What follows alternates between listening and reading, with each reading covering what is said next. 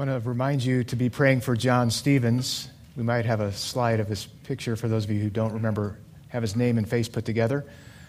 John is in India, southern India, working with Hands on Houses, which is a ministry that helps people to build their own homes in an economic way. And he's there doing some training with his welding skills.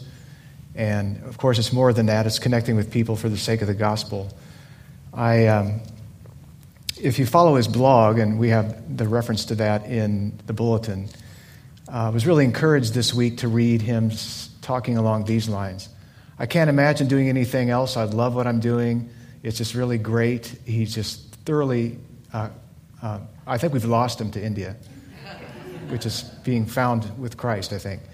But he talked along those lines, and then a few days later, it's, what am I doing here? Why did I come? Why did God choose me? Because of the mosquitoes and the heat and the language barrier and the fatigue and the traffic, which is crazy. And many of you know that I've been there several times, and I totally relate to what he's talking about. So let's pray for John as well as prepare our hearts for the message today. Father, we love what you're doing in John's heart. I'm just so encouraged at the way that you're at work in his life. It's not specifically that he's gone to India that makes it happen. It's he stepped out pursuing a dream that he's had for several years, and his preparation for it and the way that you brought people behind him to support him and pray for him and give toward his work in India, and now he's there.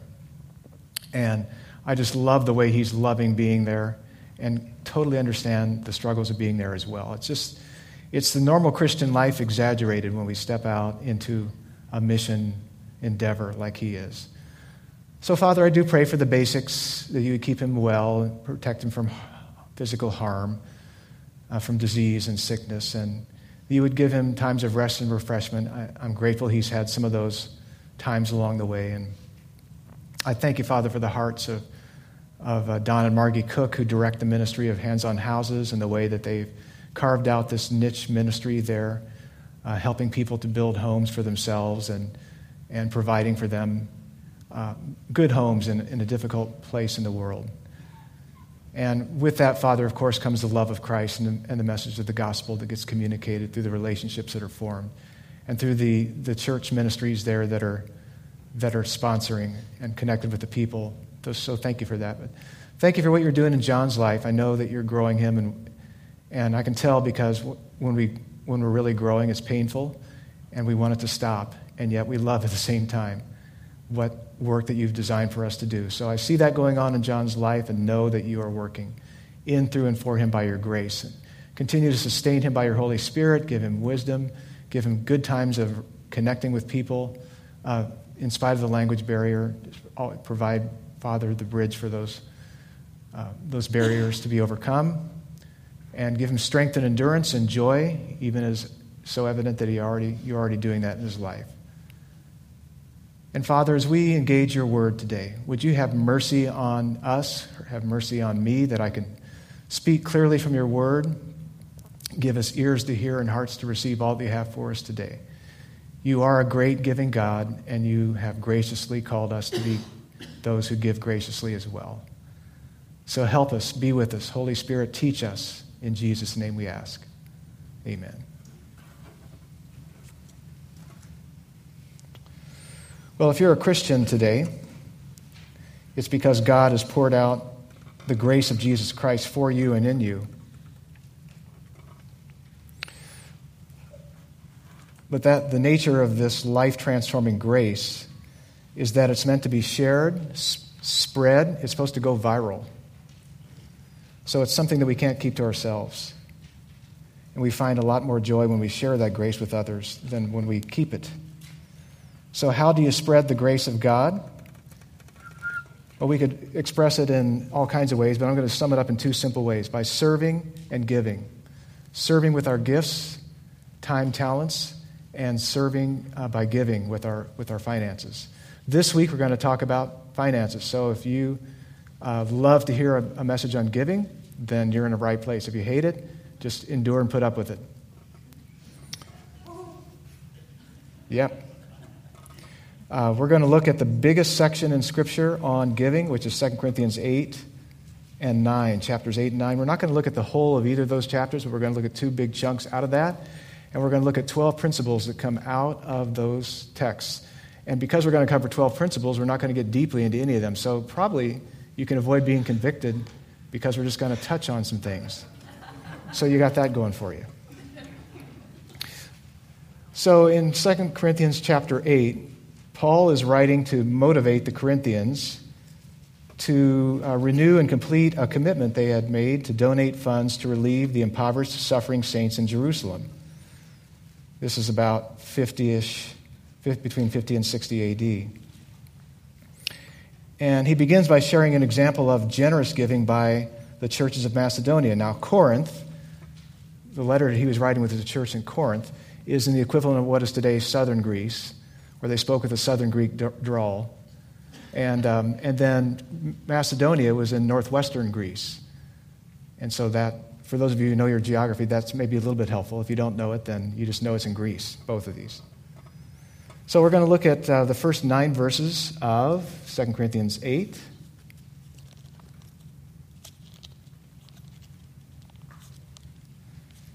First 9 verses of 2 Corinthians 8.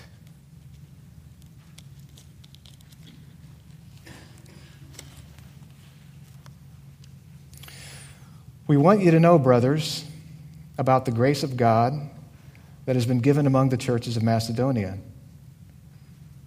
For in a severe test of affliction, their abundance of joy and their extreme poverty have overflowed in a wealth of generosity on their part. For they gave according to their means, as I can testify, and beyond their means, of their own accord, begging us earnestly for the favor or the grace of taking part in the relief of the saints.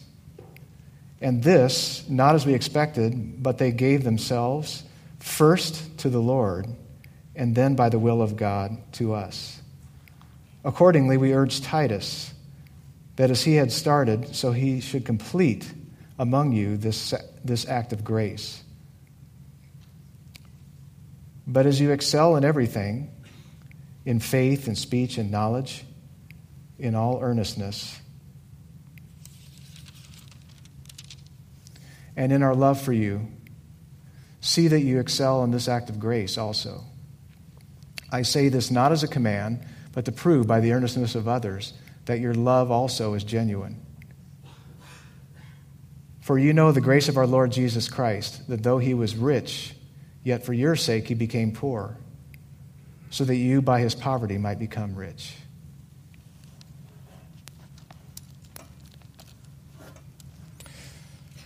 So the first principle here is in verses 8 to 2 of chapter 8, and that's giving generously is not wealth-based but grace-based. Giving generously is not wealth-based but grace-based. Paul says, let me tell you about God's grace given to the churches of Macedonia in their suffering and poverty.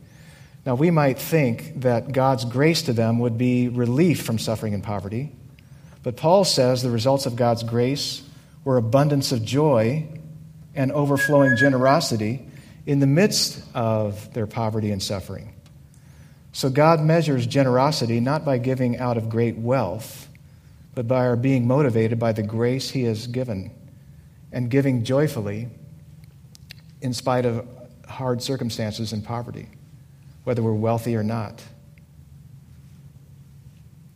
regardless of how much or how little money we have, whether all of our problems and uncertainties are resolved. Many times we feel that, well, I can't give to God's work, and speak by God's work, we're talking about ministry, church ministry, missions, mercy works in Christ's name, until I get all the problems in my life squared away, until everything in my life is in order. When does that happen? It doesn't. So when that's the condition, we don't end up giving, right? Or giving as we might. Second principle, just jumping on, we get from verses 3 to 5. And in that text, Paul says, they gave according to their means, that's churches of Macedonia, the poor, impoverished churches, as I can testify, and beyond their means, of their own accord, begging us earnestly for the favor of taking part in the relief of the saints. What would move a people who are suffering and poor to give according to their ability, or even let alone beyond their ability? And what's more, to beg for the favor of, not for money for themselves, but for the grace of participating in the relief of the saints. That word participating or sharing, taking part in, is the word that means fellowship. So they considered it something they wanted to participate in. They wanted to part in the fellowship by giving. And they did it without being harangued. They did it of their own accord. They did it without manipulation. They did it without being beaten over the heads. So they just freely, of their own desire, begged to give. I mean, when does that happen? Well, Paul says the reason they did that is because they first gave themselves to the Lord. They gave themselves to the Lord. And then they gave themselves to the Apostle Paul and his group in terms of relationship. So we know that we readily spend or share money for our own families because of our relationship with them. So grace-based giving is out of our relationship with God first as our Father, and then his family with whom we serve and share life. So God isn't just looking to extract money from us. He's looking for the relationship with us. And within that we see, this is how I should give. It's grace-based. It's relationship-based. The third principle we see from verses 6 to 8. And in verse 6, Paul talks about how Titus, his partner, said that they should complete among them the act of grace. This giving to the Jerusalem saints that they had promised they would do, he called it an act of grace. And he says, as you excel in everything, in faith and speech. So grace-based giving, the third principle, is one expression of all acts of grace in our lives. The Corinthians were a gifted church. They overflowed. The word excel is a word that means to overflow. They overflowed in faith, speaking gifts, in miraculous gifts and knowledge and spiritual zeal, and they enjoyed Paul's love for them. So Paul's saying they should overflow in this grace. And so in other words, the grace is flowing through them in terms of spiritual gifts, but they were kind of hanging back in their giving. And we need to recognize that some may display spiritual zeal in all kinds of ways. They may appear to be very zealous, very spiritual people, but if we're not also giving to the Lord's work in terms of mission, ministry, and mercy, then we're missing part of the outlet of God's grace, the overflow of God's grace in our lives. Now, Paul isn't commanding them to give, as in show me the money whether you want to or not, or no autographed Bible text for you. He's not commanding them, but he's giving them an example. He's saying, I'm proving that you have the love of Christ in you by stirring up your hearts, by sharing with you this example of the poor Macedonians and their giving. And he says that because he's confident that they're going to respond, because they do have the grace of God. They just need to be stirred up to exercise the grace of God in giving in this area of their lives. So not commanding, but encouraging them by the example of the Macedonians. The fourth principle, grace-based giving is motivated by Christ's grace in giving himself for us. One of the most precious verses in all Scripture, I think, this verse 9. This is where Paul wrote, "For you know the grace of our Lord Jesus Christ, that though he was rich, yet for your sake he became poor, so that you by his poverty might become rich." So the reason God's grace should motivate us to give out of genuine love is because of the grace of Jesus Christ for us. He was rich in glory as the Son of God, in perfect fellowship with the Father and the Spirit. He had no suffering, no pain. He was enjoying being the Son of God in fullness of glory. He was not enduring any hardship at all. And so his poverty is he laid that aside and stepped down out of that privileged position, or laid aside the privileges of it, and came down to us. So Jesus did this that we might become rich in receiving forgiveness in exchange for his taking our judgment, exchanging our unrighteousness for his righteousness, our death for his life, our alienation from God for his perfect fellowship with God. This is the most generous donation ever in the history of the world, isn't it? Jesus giving himself, laying aside his riches beyond we can't even fathom how great he was, and is in his glory, and how magnificent his relationship with the Father is, and yet he laid aside the privileges of that to come down only to redeem us. He didn't have to do it, but he did it. That's grace. The grace of our Lord Jesus Christ, that though he was rich, he became poor for our sakes, that we might through his poverty become rich. That's a good one to memorize. Have that in our arsenal. That leads us to the fifth principle, and that will be in 2 Corinthians 9, 6 to 15. So now we'll read that chunk of Scripture, 2 Corinthians 9, 6 to 15. Paul says in 2 Corinthians 9, 6, "The point is, whoever sows sparingly will also reap sparingly. Whoever sows bountifully will also reap bountifully. Each one must give as he has decided in his heart, not reluctantly or under compulsion, for God loves a cheerful giver. And God is able to make all grace abound to you, so that having all sufficiency in all things at all times, you may abound in every good work, as it is written, He has distributed freely, He has given to the poor, His righteousness endures forever. He who supplies seed to the sower and bread for food will supply and multiply your seed for the harvest, for sowing and increase the harvest of your righteousness. You will be enriched in every way, to be generous in every way, which through us will produce thanksgiving to God. For the ministry of this service is not only supplying the needs of the saints, but is also overflowing in many thanksgivings to God. By their approval of this service, they will glorify God because of your submission flowing from your confession of the gospel of Christ and the generosity of your contribution for them and for all others. While they long for you and pray for you because of the surpassing grace of God upon you. Thanks be to God for His indescribable gift. So in verse 6, the one who gives generously will have bountiful results. That is, whoever sows sparingly will also reap sparingly. Whoever sows bountifully will also reap bountifully.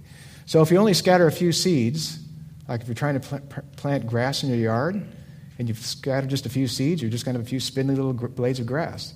If you overseed, you're going to have lots of grass and perhaps a green lawn. Or if you scatter only a few seeds, you're going to reap only a few vegetables. But if you liberally plant many seeds, you're going to reap many vegetables. If you give only a small proportion of your income to the Lord's work, that is His mission, His ministry, and mercy, you will only participate in a small portion of the Lord's harvest. If you give generously, you're going to participate in a large portion of His harvest. That's what this text says. So it means my contribution to the Lord's work will be in proportion to my generosity, not based upon amount, but upon my heart motivation and relative sacrifices. Not based upon amount. It's based upon the relative sacrifice it is for me to give and my heart attitude in giving. We'll see more of that. Jesus said a poor widow who contributed 2.5 cents put in more than everyone else who put in big amounts because she gave all she had to live on. So that's how Jesus measures the bounty with which we give, the generosity. What we value and believe in, we will put our money into. Have you noticed that? I mean, I don't hesitate to spend money on things that I value, that I know, that I want, that I should have, I think I should have. And so, if we value God's kingdom priorities, we'll put money into it. And in heaven, we'll see the full results of our investment in God's kingdom, even though we will not see all of it now. But we won't give generously from our hearts unless we believe what this text teaches, that God does cause our gifts to be multiplied and use them for the sake of His kingdom. But some people have perverted this text and others like it to mean give to our ministry and God will make you rich. So if anybody ever says that, shut the TV off, run away, run quickly, far away, do not listen any further. Amen. Because it's a perversion. Enticing people to give to get earthly riches for their selfish gain is a bad thing. Paul's not trying to motivate giving with covetousness, as you might imagine. Sixth principle, From verse 7, give as you purpose in your heart, not reluctantly or out of mere duty. So a stereotype picture of how many give or don't give is of a person who gives very little or nothing unless he or she is manipulated by emotional appeals or arm-twisting guilt. So thankful that Roy didn't do that to us this morning very much. Not that he isn't capable of it, right? But Paul says we are to give as we have decided in our hearts. What should be the posture of our hearts in giving? Not grudgingly, reluctantly, grieving over what we could have done with the money. Not under pressure, compulsion, or mere duty, but cheerfully, gladly, and freely. That's what God loves. It's not the quantity, but the heart. So a mother wanted to teach her daughter a lesson about giving. She gave the little girl a quarter and $1 for church. She said, put whichever one you want into the collection plate and keep the other for yourself, she told the girl. When they were coming out of the church, the mother asked the daughter which amount she had given. Well, I was going to give the $1, but just before the collection, the man in the pulpit said that we should be cheerful givers. I knew I'd be a lot more cheerful if I gave the quarter, so I did. So if that's how we think about this, then we're still in the learning, growing process. Giving should not be from grudging compulsion or mere duty. Doesn't mean no planning or discipline can be involved. Regular, planned, disciplined giving is not opposed to cheerfully doing it. Rather, Paul explicitly stated a person must give as he has decided or planned in his heart. How do you decide what to give? Well, the average American Christian has decided to give about 2.5% of their income. And about 40% don't give anything. Oh, what about tithing? What does tithing mean? It means giving 1/10 of your income. This was God's requirement for the people of Israel. And on top of that, they actually had 2 other tithes and free will giving as well. God invited the people in Malachi's day to test him. The prophet Malachi said, God said through the prophet Malachi, put me to the test and see if I don't pour out blessing until there's no more need if you tithe, which is gracious of him to do that because he had commanded them to tithe, to give 1/10 at least. There's a debate as to whether the tithe is still applicable to Christians today. Some are sure it doesn't apply, some are sure it does apply. I'm not going to get into that debate here, except to make this comment. It seems odd that grace-based giving would involve a smaller percentage than what was required under the Old Testament. It's been the practice of our family and me since before I was married and since we've been married to see what we give to the local church as the bottom floor of a tithe of 10%. And that's the bottom floor. And try to give more than that. And then beyond that, in addition, support different works of mission and mercy. C.S. Lewis said, I don't believe one can settle how much we ought to give. I'm afraid the only safe rule is to give more than we can spare. Amen. So there you go. If you think you can spare it, perhaps we're not giving enough. And I'm challenged by that. I don't know about you, but I can always give more. Just when I think, I've given what I should give, I can always give more. But the main point is the discipline of regular purposeful giving is not at odds with cheerful, non-grudging, grace-driven giving. Regular giving is in part a regular expression of faith that everything I have is from God. So I'm constantly saying, God, I'm acknowledging that everything I have is from you, and this is for you, from you, and it's for you. So purposeful giving from the heart. And in addition, we can respond and ought to respond. We can't respond to every request.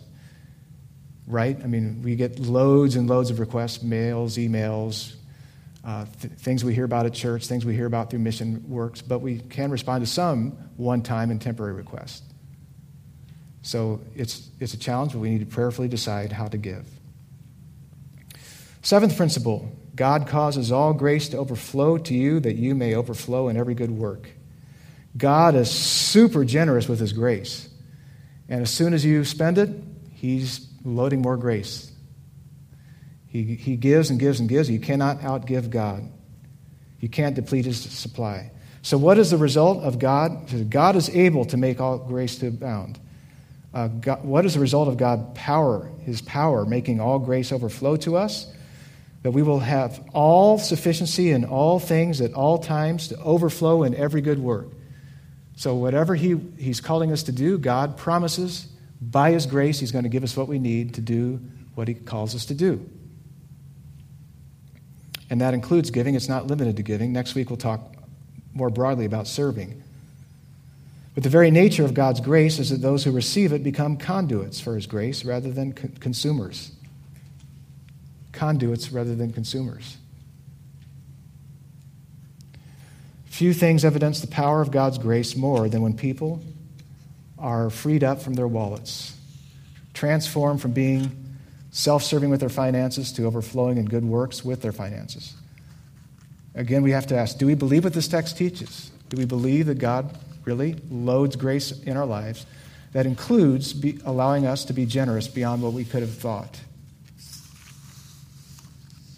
Eighth principle. Number 8. God supplies and multiplies what you give and grows the fruit of your righteousness. God supplies and multiplies what you give and grows the fruit of your righteousness. So Paul quotes from Psalm 12 to express a common Old Testament theme that a righteous person evidences his righteousness in being generous to the poor. He then connects between generosity and righteousness. Just as God supplies seed to farmers and thus through that supplies our food, so he supplies and multiplies our money for giving and produces the harvest. That is the fruit or the results of our righteousness. So he gives us the grace gift of righteousness to begin with. It's only by grace that we're counted righteous in Christ. And then he multiplies that as we use it for his kingdom. A wealthy man was once asked how he could give so much to the Lord's work and still possess great wealth. The man replied, as I shovel it out, he shovels it in, and the Lord has a bigger shovel.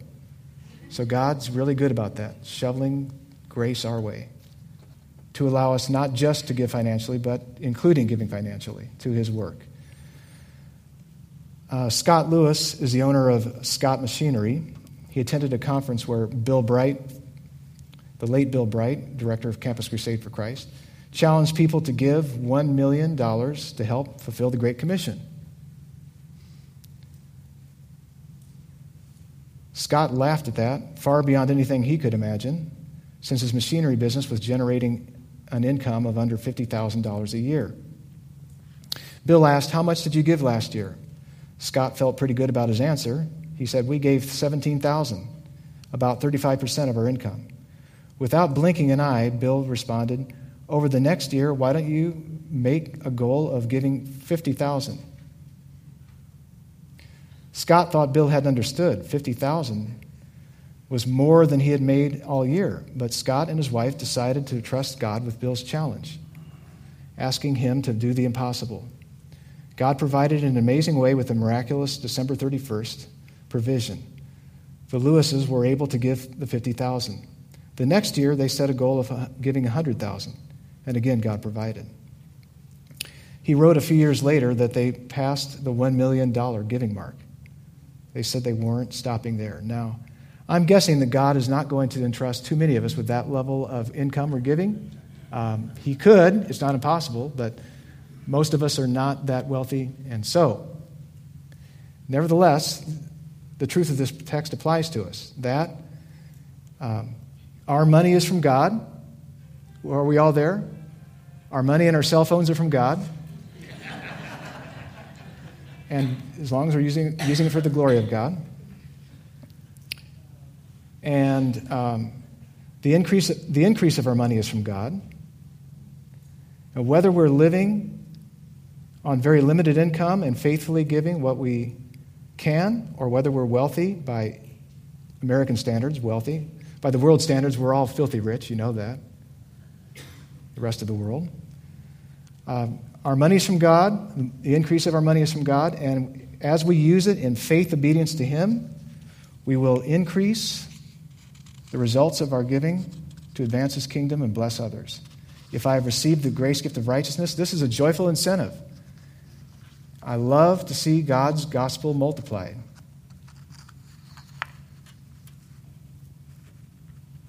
Ninth principle.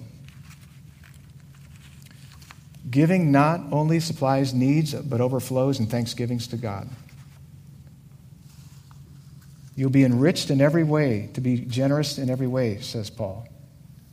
The ministry of this service is not only supplying the needs of the saints, but is also overflowing in many thanksgivings to God. Why does God give us riches? Well, certainly one reason is so that we're not having to depend on others for food, clothing, and shelter. He supplies our needs, not our greeds. With credit cards, we can go on to greeds.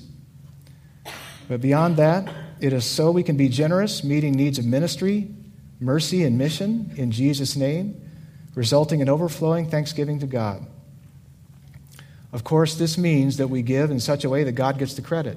That's our desire. We want Him to get the credit. We want Him to get the thanks. We want to see people overflow in thanksgiving to God. Studies do show that in the world, when donors know they will receive public acknowledgement, they donate more. So hopefully our motivation is not that we get acknowledged, but we want to give with the desire and design that thanksgiving overflows to God. But whether people become aware of our giving we have done or not, we point people to God as the provider and the motivator. That is what gets us our blood flowing, is that God gets thanked, God gets praised. And that relates to the 10th principle. Giving causes people to glorify God for gospel obedience and generosity to others. Paul said that the impoverished Jewish Christians would glorify God because of their submission that comes from their confession of the gospel of Christ. So what Paul's saying is the proven character of this service, the Jerusalem Christians would glorify God because of the Corinthian obedience, once they make good on their promise, to their confession of the gospel. The gospel breaks down racial, ethnic, cultural barriers. In this situation, it was Gentiles, Greeks specifically, giving to the Jews. And that was a huge cultural barrier in those days. And in some ways, it still is. So because they believed the gospel made them one people, they were willing to support people who otherwise they had been culturally divided from. So they were being true to the gospel. Do we believe the gospel creates a new humanity, God's household and family, so that we share our riches as the extended family of God? Do we believe Christ wants to make disciples from every people group? Do we believe in showing mercy in Christ's name to the suffering? Does our giving reflect gospel priorities, gospel obedience? Giving is a good way to show how we believe the gospel, how we obey the gospel of Christ. 11th principle. We're just flying. We're almost done here. Ready to land the plane. Giving produces prayers of affection in the church because of God's surpassing grace. That's what Paul says. They long for you as they pray for you. Generous use of money builds and strengthens relationships in the body of Christ. Giving that flows out of the overflow of God's grace creates affection and results in prayer for one another. A real great example of that is Paul Pillay, who founded Indian National Inland Mission. We have supported him as a church, and we were connected with them before we came here. And over the years, he writes personal letters still on an actual typewriter. Now, a typewriter is this machine that's got mechanical keys, and you press buttons, and it uses an ink ribbon on paper. So just in case you missed that. And just these passionate letters for the ministry and talking about how they pray for us. And I've been there and spent time with that ministry, and they're the real thing. They really do this from their hearts. Because, not just because of giving funds, but because in the midst of the relationships and gospel partnerships, you develop this affection for the work that God's doing and for one another, and you pray for each other. And then finally, Paul says, thanks be to God for his indescribable gift, his inexpressible gift. That word thanks is the word grace. Throughout chapters 8 and 9, the chapters we just read, Paul uses the word grace 10 times, as well as the word overflow several times. Grace, overflow, giving is what this is all about. And so how do you give grace to God? God, you thank Him. You thank God. Grace returns to God at source in the form of thanksgiving. The grace gift of giving, we are grateful for the grace gift of giving. We thank God that we can participate in giving to his work. And we thank God because the gift of grace to us in Christ is inexpressible, indescribable. We can't even explain this rich truth, because who can fathom that he who is rich for our sake became poor, that we by his poverty might become rich? In fact, Christ in his poverty gave us a picture that displays how in his poverty he made us rich. The poverty of his flesh is going to be by the bread we're going to take together. That he took on human flesh so that he could die, so that he could obey in our place, so that he could suffer in our place. And the poverty of the cup of his of juice that represents his blood, the poverty of him shedding his blood for our salvation. So he gave us a simple meal that shows the example of how he's multiplied. Like John 12, Jesus said, a grain of wheat, unless it falls to the ground and dies, it remains by itself. But if it does fall to the ground and die, it multiplies. It bears much fruit. And Paul said in this text, he was the seed supplied and multiplied. Jesus himself is the seed supplied and multiplied, where the harvest of righteousness has increased. Jesus' harvest of righteousness has increased, and we've received it. So we're going to take this meal together. When we take this meal together, what we are saying is, I believe that Jesus Christ died for my sins and rose again. I believe that he took on a human nature in addition to his divine nature as Son of God, and that in so doing, he could die in our place. He could bear the weight of our sins and suffer in our place and pay the penalty for our sins, and that he did raise again from the dead after having shed his blood, after having died on the cross, suffering in our place, paying the price, the redemption price for our salvation. And if you believe that this morning, then this is a meal for you. If you don't believe that yet, then two things. Either don't receive the elements because you would be saying something that you believe that you don't yet believe, or believe it. This is great news. This is gospel. And I encourage you to make this the day that you believe the gospel, the good news of Jesus Christ. His body and his blood are represented for us, and in that we have a fellowship with him, and we're demonstrating that we believe by faith that his life for our life, his righteousness for our life, righteousness, is what saves us. And within that, we have a living relationship with him. So the way we're going to do it is we have 4 serving stations around the room, here, over here, back in this corner and here. We'll be here to serve you. We'll pray with you briefly. You can take the elements, and you can either take them here or you can take them back to your seat. Either way is fine. If you're not up for ambulating yourself, then we'll have someone who's going around providing the trays for you. And we have gluten-free at this station only. I'm gluten-free, so this is what I'm taking. So gluten-free bread here. And let's pray and prepare ourselves.